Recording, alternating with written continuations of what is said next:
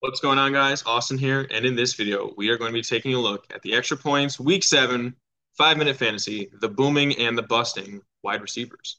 So, my boom of the week and a player that you should all be looking to pick up moving forward is Alec Pierce for the Indianapolis Colts against the Tennessee Titans. Alec Pierce was a middle to high round draft pick in this last year's draft. He is a true deep threat, very, very similar to Michael Pittman in that same regard. But on the other side, I mean, Michael Pittman's going to be getting the CB1 for most weeks. And while, Tennessee doesn't really have great secondary play, I think Alec Pierce should be able to just dominate this game, especially the way that Matt Ryan likes to throw the ball 40 plus times a game. Romeo Doubs against Washington.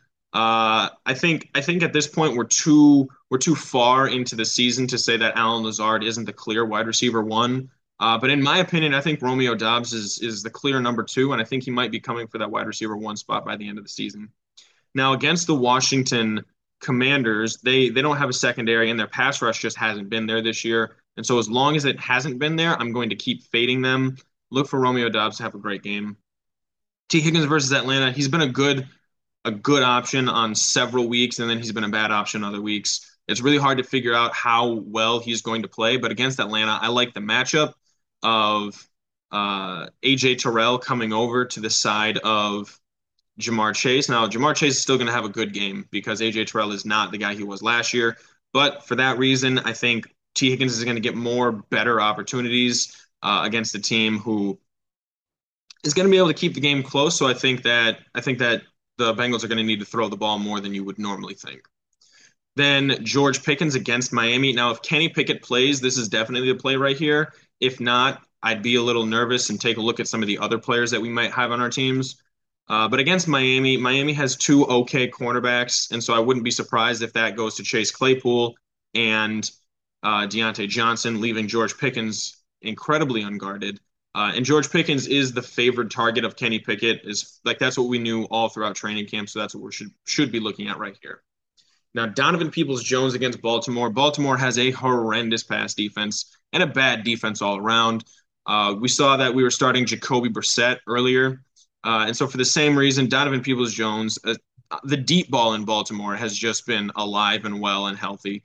So look for Donovan Peoples-Jones, DPJ, to have a great week. If you've got a lot of wide receivers on a bye and you're throwing out a Hail Mary, for lack of a better term, come out and grab Donovan Peoples-Jones. Now, the bust this week, I do not like Keenan Allen against Seattle. He's been coming off of a soft injury, and if he comes back in this game, Seattle has arguably the best cornerback in the league right now in Tariq Woolen, if not, the best rookie at least. There's a few players on the Chargers that I think Justin Herbert's going to be fine and comfortable going to. One thing that Justin Herbert hasn't shown a great ability to do is get the ball to covered receivers well. He's not in that same Drew Brees, Tom Brady, Peyton Manning, Aaron Rodgers category of just like, oh, I'm just going to fit this ball into that crazy window. He has a high ceiling and a middle floor. It's not too low, but it's not a high floor like some of those other guys were. And so Keenan Allen, this matchup, I don't like. Drake London against Cincinnati. Now Cincinnati has an excellent pass defense, and I think that Atlanta is going to have to just kind of like make stuff up to get yards, and so it's going to be a lot of Marcus Mariota rushing, running back dump offs. This might be a good game to think about starting Kyle Pitts again, but Drake London, the matchup's just not there.